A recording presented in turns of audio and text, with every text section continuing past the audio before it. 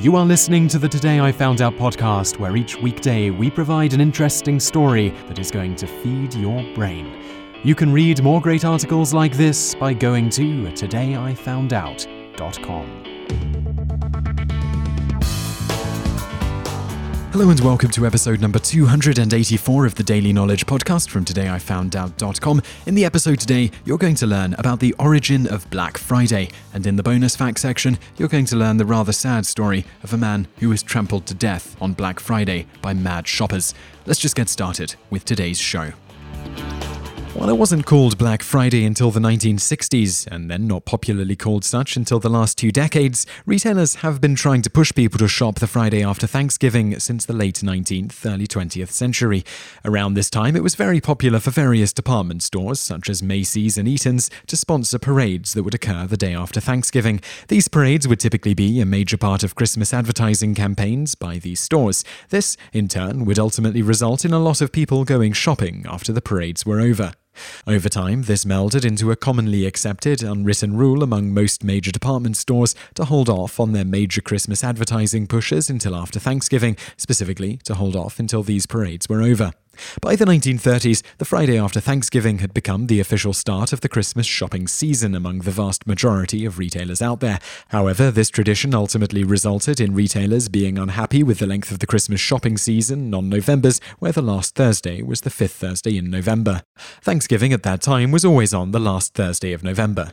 Thus, with the strong encouragement of lobbyists for various retailers, President Roosevelt in 1939 decided to change the official date of Thanksgiving to be on the second to last Thursday in November in order to lengthen the Christmas shopping season as much as possible, with the hope that it would boost sales for retailers and thus boost the economy.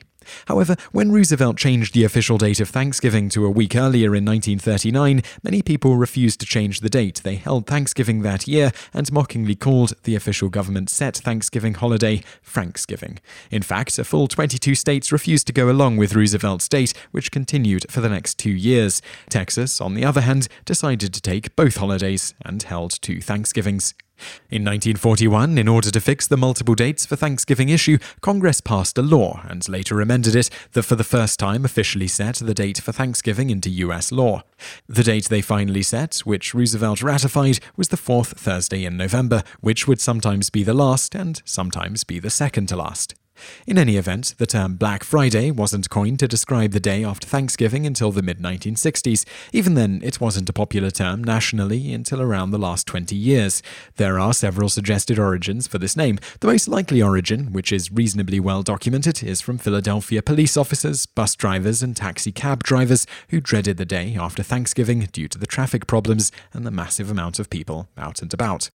One of the earliest documented references of this was in December of 1961, when Denny Griswold of Public Relations News stated, "In Philadelphia, it became customary for officers to refer to post-Thanksgiving days as Black Friday and Black Saturday. Hardly a stimulus for good business, the problem was discussed by merchants with their deputy city representative. He recommended adoption of a positive approach which would convert Black Friday and Black Saturday to Big Friday and Big Saturday." Big Friday never caught on, but over the next decade, more and more references can be found in various newspaper archives of this particular Friday being called Black Friday for this reason. In the 1980s, retailers, unhappy with the negative connotations of what appears to be the real origin of the term, decided to start pushing that the actual origin was that most retailers operated in a financial loss for most of the year, and Black Friday was named such because it was the day of the year when retailers would finally see a profit, moving out of the red and into the black. This, of course, simply isn't true. While there are some retailers that depend on the Christmas season's profits to make a profit for the year, most retailers see profits every quarter based on the quarterly SEC filings of those major retailers. There are also no references to this potential origin predating around the 1980s, and there are numerous references to the previously listed theory before that time. A lesser theory that is sometimes spread about is that this naming came from the stock market crash in late 1929, which kicked off the Great Depression. In fact, though, that event happened on a Tuesday, not a Friday. The actual Black Friday stock market scare happened in 1869, was in September, and had to do with gold prices, so in neither case had anything to do with shopping or the Friday after Thanksgiving. While we're on the topic of Black Friday myths, it should be noted that Black Friday is not the biggest shopping day of the year. In fact, it's typically not even in the top 5, though has cracked the ranks a few times. The real biggest shopping day of the year is nearly always the Saturday before Christmas, except when Christmas falls on a weekend day, in which case the biggest shopping day of the year is usually the Thursday or Friday before Christmas. Thus, the procrastinators seem to outnumber the early birds. And now for today's bonus facts. In 2008, Yedimitai Demur, a Long Island Walmart temporary employee, was trampled to death on Black Friday when shoppers at Green Acres Shopping Center, impatient with waiting for the store to open, pushed against the doors to try to get them to open. Workers pushed back to try to keep the doors from breaking, but ultimately the masses won out and over 2,000 people streamed in, trampling Demur. The paramedics who arrived and tried to save Demur were also trampled and seriously injured by shoppers who apparently didn't care that there was a dying man lying at the entrance of the store, with paramedics trying to resuscitate him. All told, 5 shoppers had to be hospitalized at that one location, and many more were injured. Bonus fact 2. As mentioned, the term Black Friday itself was first used to describe a stock market crisis on September 14, 1869. At the time, gold prices were almost solely controlled by investors in the New York Stock Exchange. Specifically, James Fisk and Jay Gould headed an investment group that sought to control the price of gold, at that time owning the rights to nearly 50% of all gold circulated in the United States. The only flaw in their plan was that the US government occasionally releases gold reserves for sale in order to regulate the price of gold and keep paper money valuable. To get around this, the investment group recruited President Grant's brother-in-law to convince Grant to appoint Daniel Butterfield as the assistant to the treasurer.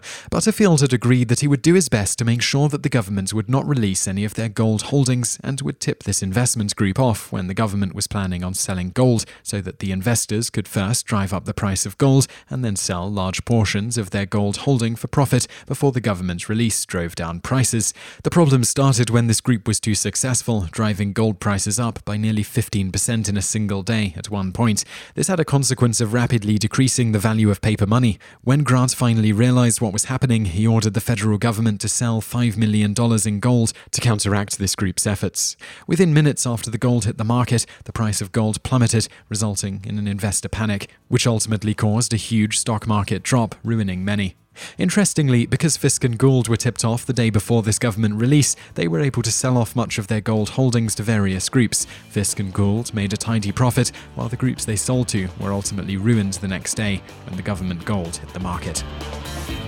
You just listened to an episode of the Today I Found Out Daily podcast. Tune in every weekday for another great episode, or find more articles at todayifoundout.com.